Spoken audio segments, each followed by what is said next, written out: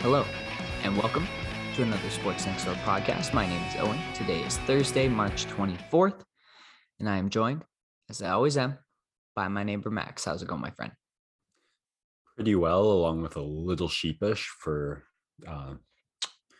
counting on your grace to push back our time a little after you mixed up the scheduling of tonight's Team Canada World Cup game. And despite pushing it back, just napping longer and not using the time as productively as I would have liked, but also hoping that post-nap clarity puts me in the perfect place to record a nice podcast with you. Yeah, I misread the initial time that I saw. I just quickly glanced at, I saw 7, didn't realize it was 7 p.m. Pacific time. Regrouped on that, and I'm gonna do my best to make it through the game. It might just be the adrenaline if they're in a good spot, but this could be it. This could be the first time Canada qualifies for the World Cup since 1986. They're in Costa Rica, so definitely not an easy task ahead, but you got to imagine the momentum's behind this team, and I'm really pumped. And I thought it was going to be at 7, a little tougher to tune in now that it's 10, but it did allow us to push things back and make sure that we're raring to go for the pod. Hey, shotgun the Red Bull, snort a couple lines of coffee grinds. This is the biggest game in the history of Canadian soccer. Oh, you've got to catch it. Oh, okay. I was going to say, it sounds like you're firing yourself up to catch a minute. No, if I was a soccer fan, I would be, but you're the soccer fan here. All right, fair enough. Besides soccer, we're actually not going to talk any soccer on today's podcast, but we do have plenty of other stuff to get to, including tennis, hockey, basketball, football, baseball. We're all over the board, just a little bit of everything in this one. And I mean, we'll kick it off with a little bit of tennis talk. I know the Miami Open is set to be underway, as well as some shocking news. And Max, I'll leave it to you to kick us off. Yeah, can't think of how many times in the world of sports this has happened. The pretty well unquestioned current number one in the field, in the prime of their athleticism and career, stepping away from the sport. Ash Barty making it official yesterday, putting out her own, I thought really well, interestingly done retirement interview through a friend and co-worker. The world number one in tennis, having won the most recent Grand Slam at the US Open, winning Wimbledon in 2021, winning the French the year before that, 25 years old. And she decided she'd had enough. I don't know if you watched the interview, or how much you heard about it, but a really fascinating statement. Roughly a couple of lines stuck out to me. Essentially, one that, having fulfilled my childhood dream, the thing I always wanted to do, which was winning Wimbledon,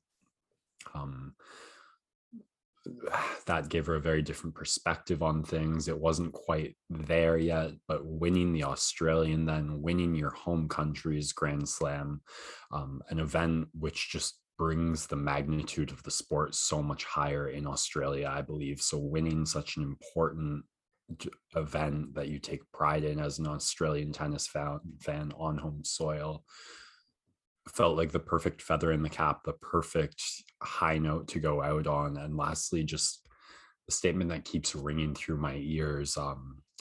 I know this sport so well. I know what it takes to be number one, the physical commitments, the emotional drive you have to get there, what that takes out of you. And I know I just don't have that in me anymore.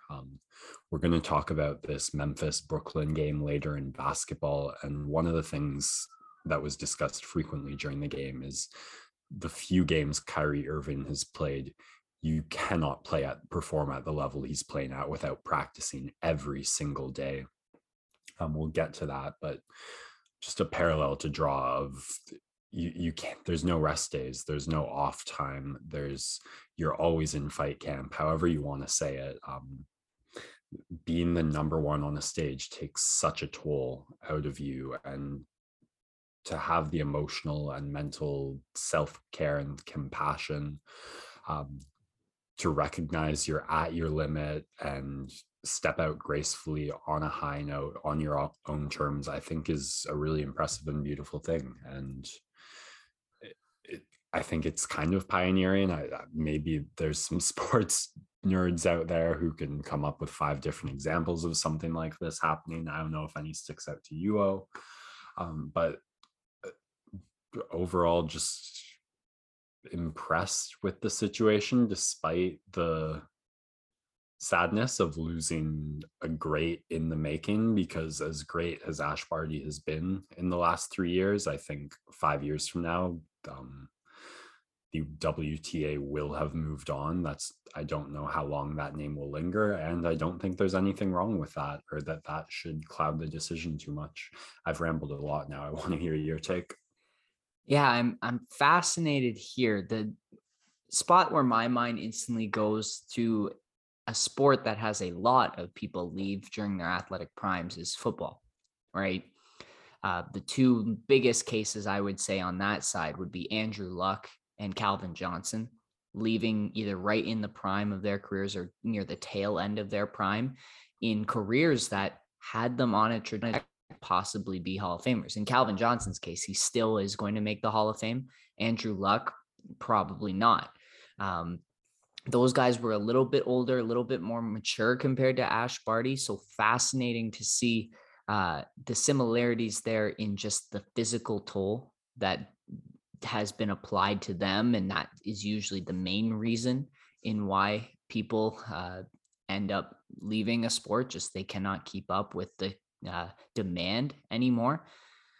I find it curious that at 25 years of age, she does have the self-awareness and the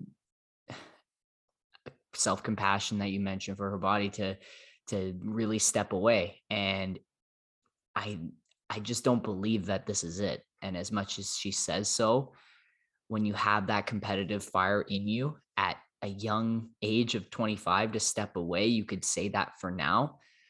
I believe there's going to be an itch to come back at some point. Just once she realizes the rest of her life's not as exciting as what it's all cracked up to be. We just saw this with Tom Brady, who is like maybe at the absolute summit of what you think of when you think of competitive fire, and someone who should have maybe retired 5, 6 years ago, but continues to push limits of what we believe is possible as athletes. And he was gone for 3 months, not even. And then went, wait a second, I'm still not ready to be done with this yet. And so I could very, very easily see Ash Barty coming to a similar conclusion there, but really shocking to say the least that we've lost the world's number one tennis player right now on the women's side. And just kind of like that.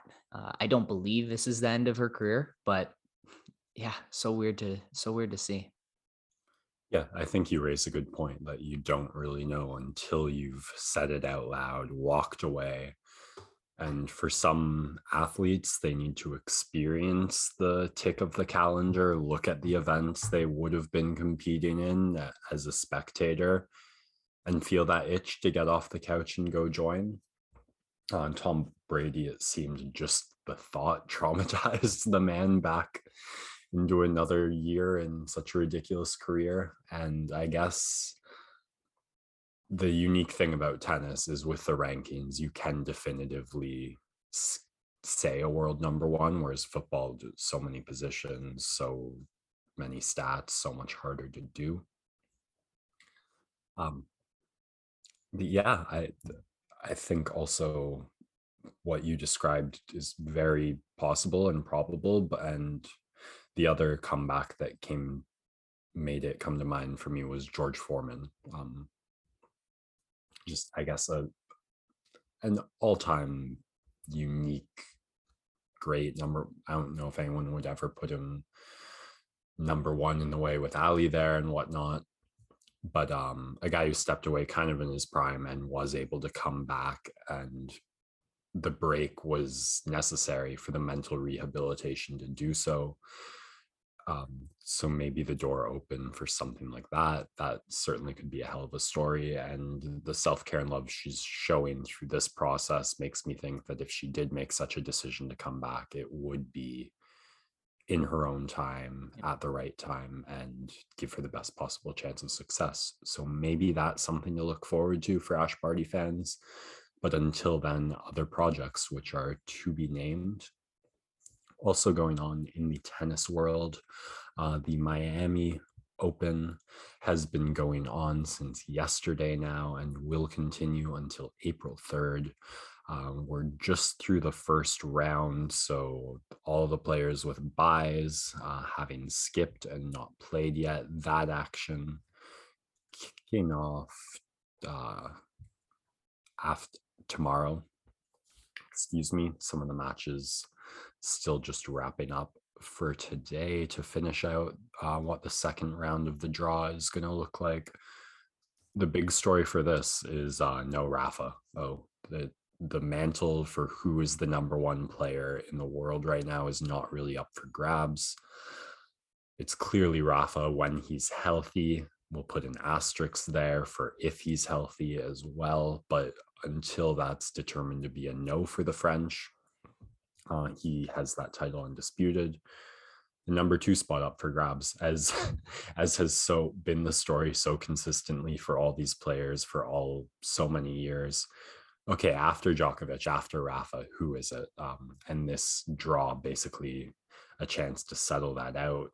A lot of storylines here. Tsitsipas, Zverev, kind of embarrassingly short runs at Indian Wells. Medvedev getting upset by Monfils and losing his number one spot after holding it so quickly. Monfils looking to build off success. Chapeau, Felix, our Canadians didn't do too great. Rublev did all right. Cam Norrie had some nice success. Carlos Alcaraz, this kid continues to be a stud. So excited to see what he can do. I didn't really get too much into draws and predictions, but those some of the names at the top of my mind going into this. So expect to hear more about how those players have done. I don't know when our next podcast will be, but there will be certainly lots of tennis talk about what's going on in Miami there. So look forward to that. Till then, we'll move on to some different sports. Talking hockey kind of all over the place in our schedule on the pod this week. Slated at the number 2 spot today. Oh, what have you got?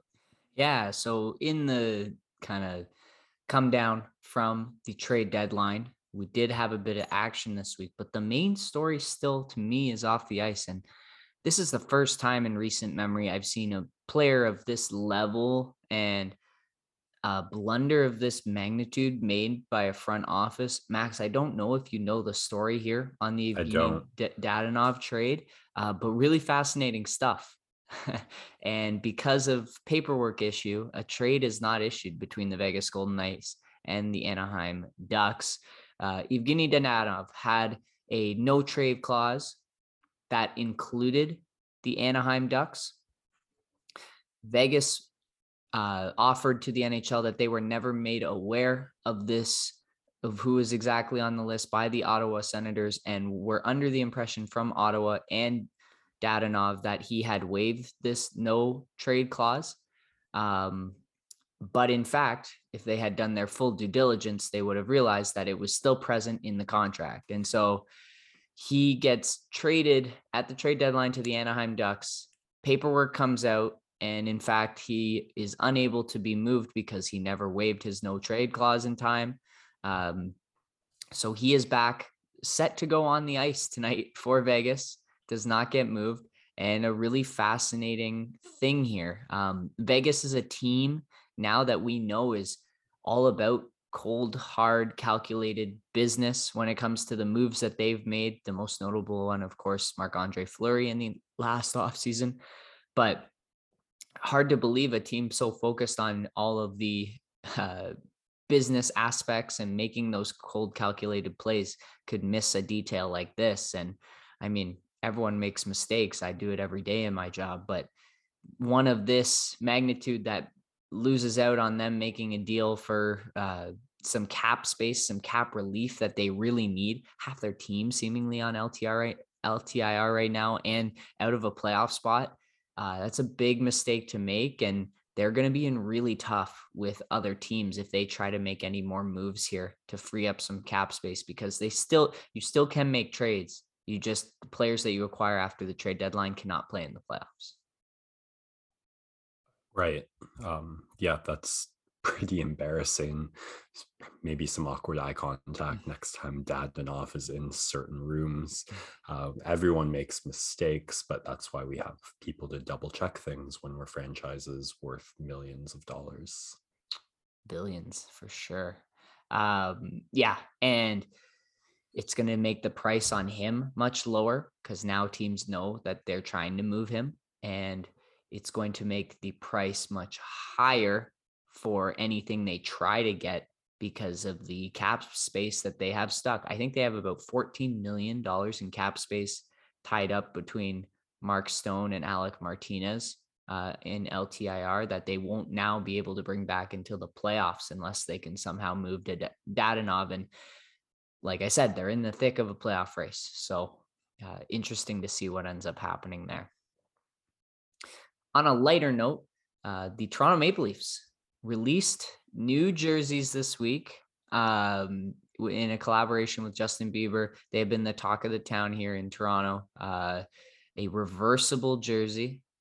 That is a relatively new concept, at least in the hockey world. And Max, I don't know if you've had too much time to take a look at these, but if you have caught a glimpse of them, zero at all. Yeah. All right. This is the first I'm hearing. Oh my gosh. Well, I would encourage you to pull it up quickly while you have the chance. I got to say, I'm a fan. You're a believer. Oh, I definitely was back in the day, but the black jerseys with the blue maple leaf, I think it's pretty solid. I mean, black jerseys were really, really popular for a stretch there. And then the longer you look at the jersey, the more you appreciate it, kind of the skyline detail on the sleeves. And then the reversible part, I think, is really fun. And a lot of people, many demographics above us, Max, not big fans of this, but if you're trying to build a fan base of tomorrow, like this was for the next generation game, then it is a perfect person to collaborate because Justin Bieber's brand is much bigger now with the younger demographic than the Toronto Maple Leafs brand is, especially worldwide. So growing that new generation of fans, this is a great way to do it by selling a jersey that is unique. It flips over into that yellow and black, which a lot of people say is the Bruins colors, but really, like, who cares? I thought it was pretty unique there as well. Matthews and Marner flipped them over into the yellow jersey last night when they went around for the All-Star or for the Stars of the Game skate. And I think it's a cool concept, and it's a great move to make, to partner with a guy who is immensely popular amongst your fan base and is popular amongst the guys on your teams. Like, it was a fantastic tweet, and forgive me, I forget who wrote it, but I want to make sure they get credit. It was, if it can keep Austin Matthews in Toronto, you could slap a Tim Beeb right on the logo over the Maple Leafs, because who cares, right? Like, he is the most valuable guy we'll probably ever have in the history of our franchise. And he's great friends with Justin. And so if that helps him stick around, then so be it. And I thought it was a cool jersey, and it really hit home with the demographic. It was flying off the shelves at Real Sports. So I think savvy move by the Leafs. And for those who don't like it, I mean, sorry, you're a grown up. Like, it's fun.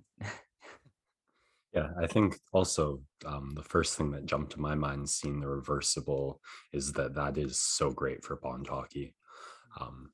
Like, that's such a fun, nice thing about basketball. Just you make your teams and you flip the jerseys, and not that it's ever really been a barrier that I can think of.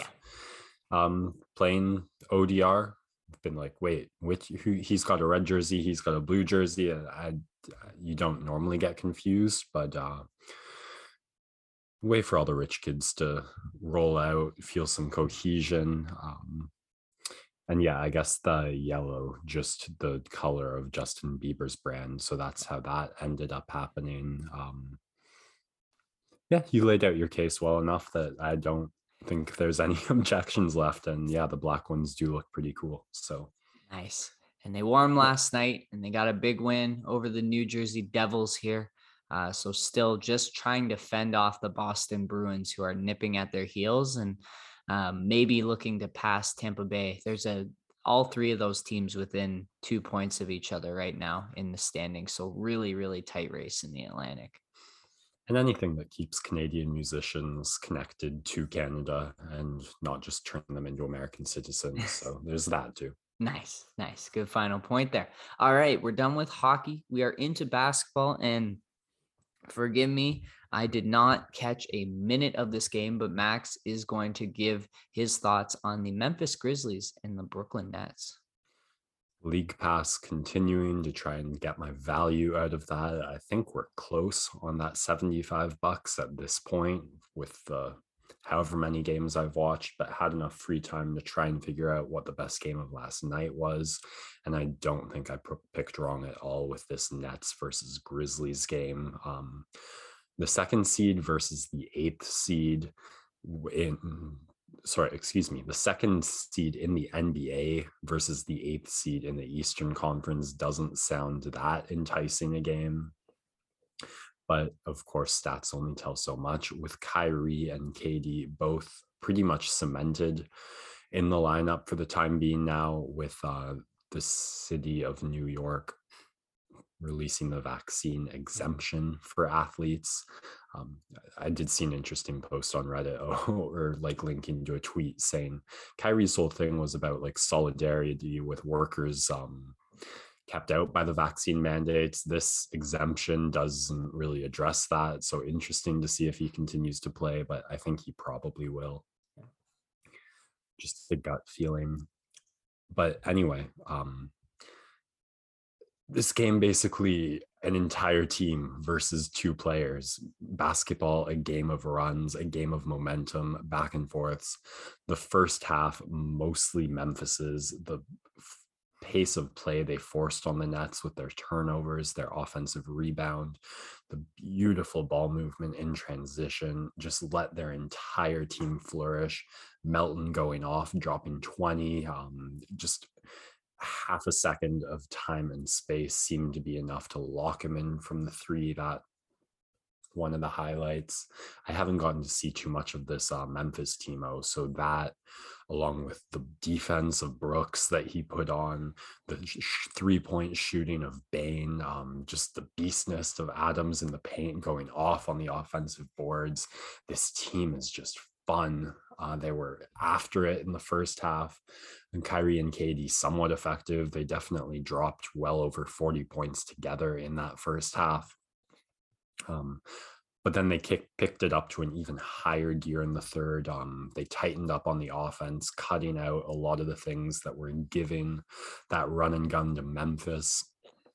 Kyrie and KD just hit another level, being both unguardable one-on-one, able to make any shot they tried to create from the mid-range ISO, and the court awareness, pass vision, too deadly for double teams to have much of an effect. And they come back from being down 18 to take the lead briefly. Going into the fourth quarter, a tied game, I usually give the edge to the team who just came back recently for having the momentum, because then that can be so deflating. But the coach of the Grizzlies, the name's passing me at the moment. Also Jenkins. passing. Oh, Jenkins. Jenkins.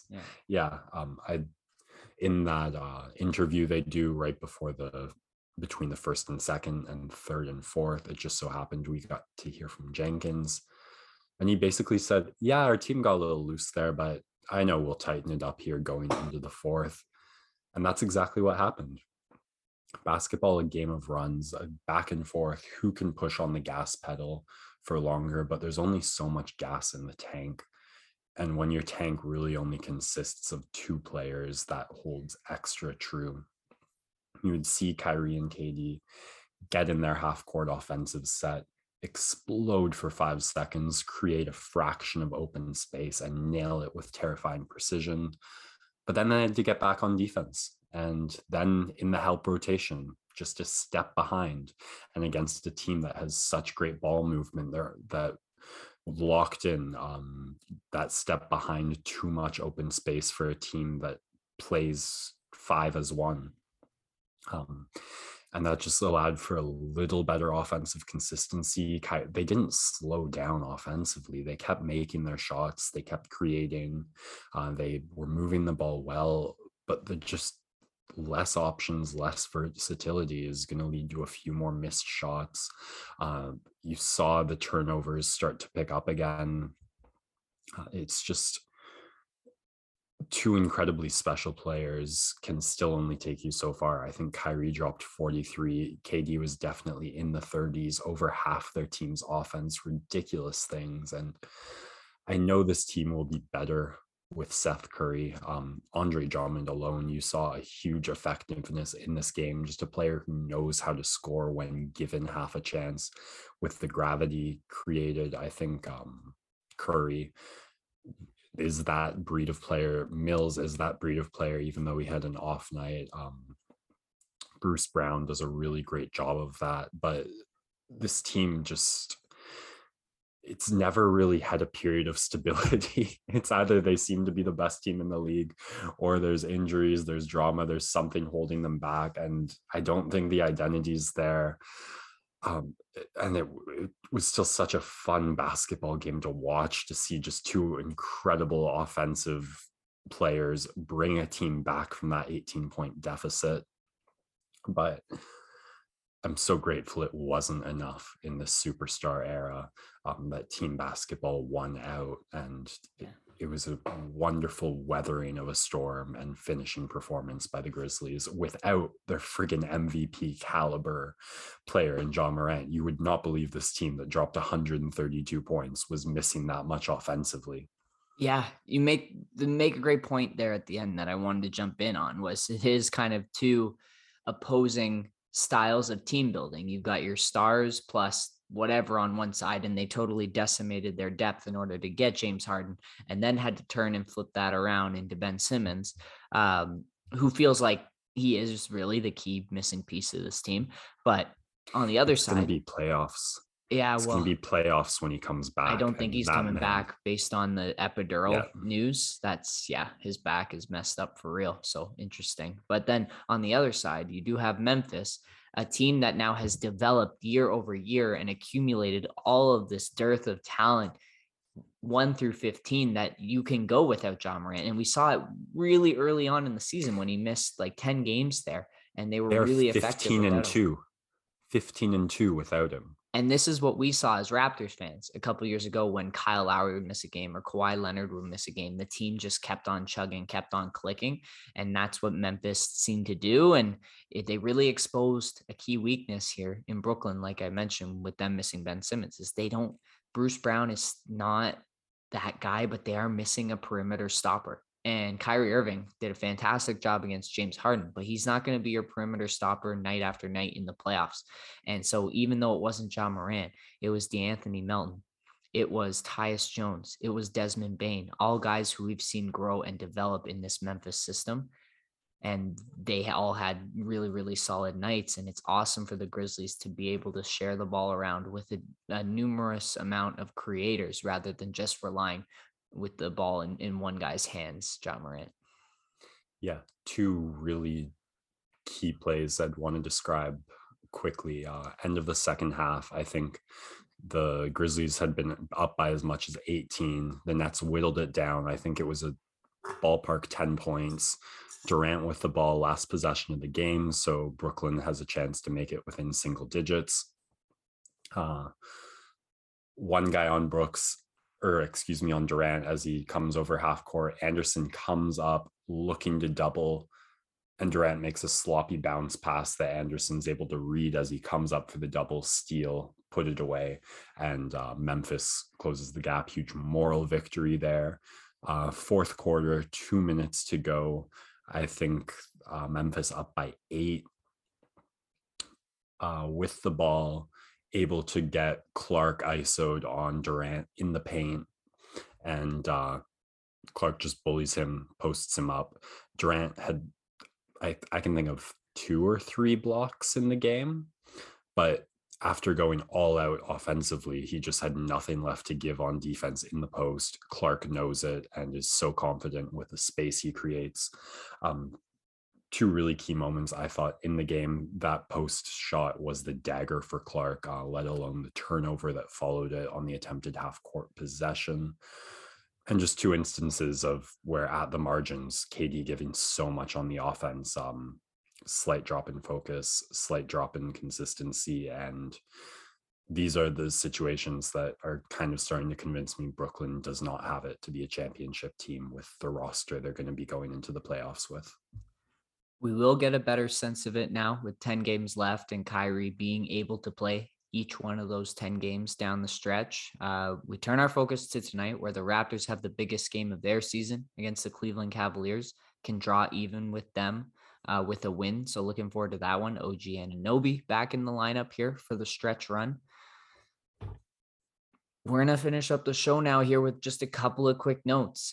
First of all, in the NFL, another massive wide receiver trade. Tyreek Hill moving on out of the AFC West, who I just mentioned it was an arms race there, but he saw a couple TikToks between Juju Smith-Schuster and Jackson Mahomes and said, I've had enough. He gets moved to the Miami Dolphins for a large package of picks, 6 picks totals going back the other way, which is fascinating that the wide receiver market, they have just become incredibly valued in this modern day NFL. And a Tyreek Hill, Jalen Waddle combination is going to be a sight to behold. 2 of the most electric, fast, take the top off your defense players in the league right now. Waddle, of course, coming off an incredible rookie season. And there's going to be some excellent celebrations and some excellent yards after catch between the 2 of these players. You do worry about Tua Tagovailoa, though, as a quarterback. He has underwhelmed. Yeah. He has underwhelmed. And this is kind of the last thing here. Like we saw it in Denver, where they accumulated a great number of offensive weapons, and Drew Lock just never showed anything. This is gonna be Tua's season to show something, because they now have 2 really explosive players out on either side of the field for him to throw to. And so if he cannot produce at this point, then Miami is going to be stuck looking for another option at quarterback. It's a bit of a do or die situation, because if he does continue to underwhelm, the trade value you can get for him just so low to address the needs then of a true bona fide starting quarterback. And of course, if he does excel, if the good players make your young player better, no need to do the trade. So do or die. Yeah. Good luck, Miami. Interesting to see. And then on the other side, Kansas City. I mean, as a fan of a team that is in their division, this is almost as Merry great Christmas. Yeah, this is almost as great news as getting Russell Wilson. Like, Tyreek Hill has terrorized teams now for many, many seasons. He's just a guy that the ball could be in his hands and the next second he's running into the end zone. Like, it feels everyone else is moving at a different speed than him on the field. And so not having to see him twice a season is awesome. And I definitely, Travis Kelce's draft stock is going to plummet a little bit because of that in terms of fantasy drafts, because there'll be a lot more focus keying in on him now.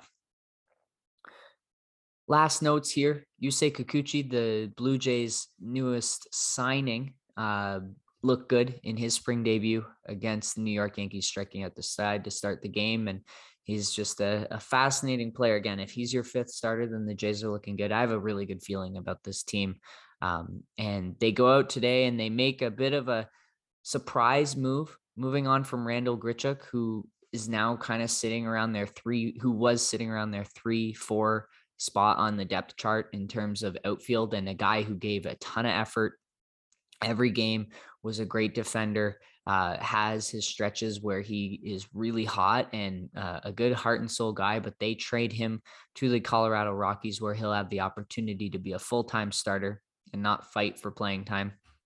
And they bring in Ramel Tapia back from Colorado, looks to be a better fit with this Jays lineup. That left-handed bat that I was talking about them needing, not a power bat, but a guy that you could put near the top of the order. And with his speed, he can get on base and cause havoc, and slight upgrade there in the outfield as well. So if he's your fourth outfielder, you can have him for pinch run situations or as well to bring in on defense. I think that's a solid trade. And really, this is about fit and doing right by a guy who's stuck with the team for quite a few years now. So best of luck to Randall Grichuk, and welcome to the team, Ramel. And the Blue Jays just seem to keep making moves to try and make this team perfect in time for the season. And yeah, I kind of wish I lived in Toronto now, because you can buy these packs of tickets for the month of April and go see like 12 games, and it's pretty affordable. And I'm going to miss out on that, but I will certainly be watching the games as often as I can, because they're on every night. I might have to dovetail that with some sort of car rental program. Yeah, it's possible. It's possible. All right, that's going to do it for our sports buffet tonight. We're going to log off here and go watch the Raptors fight for the 6th seed against Cleveland Cavaliers. And then, of course, later tonight, Team Canada. This is it. Allez. Played myself again, taking a nap. I know I'm not crashing until midnight, at least with that in the bank. So maybe I will catch the soccer game. Sports Next Door, signing out.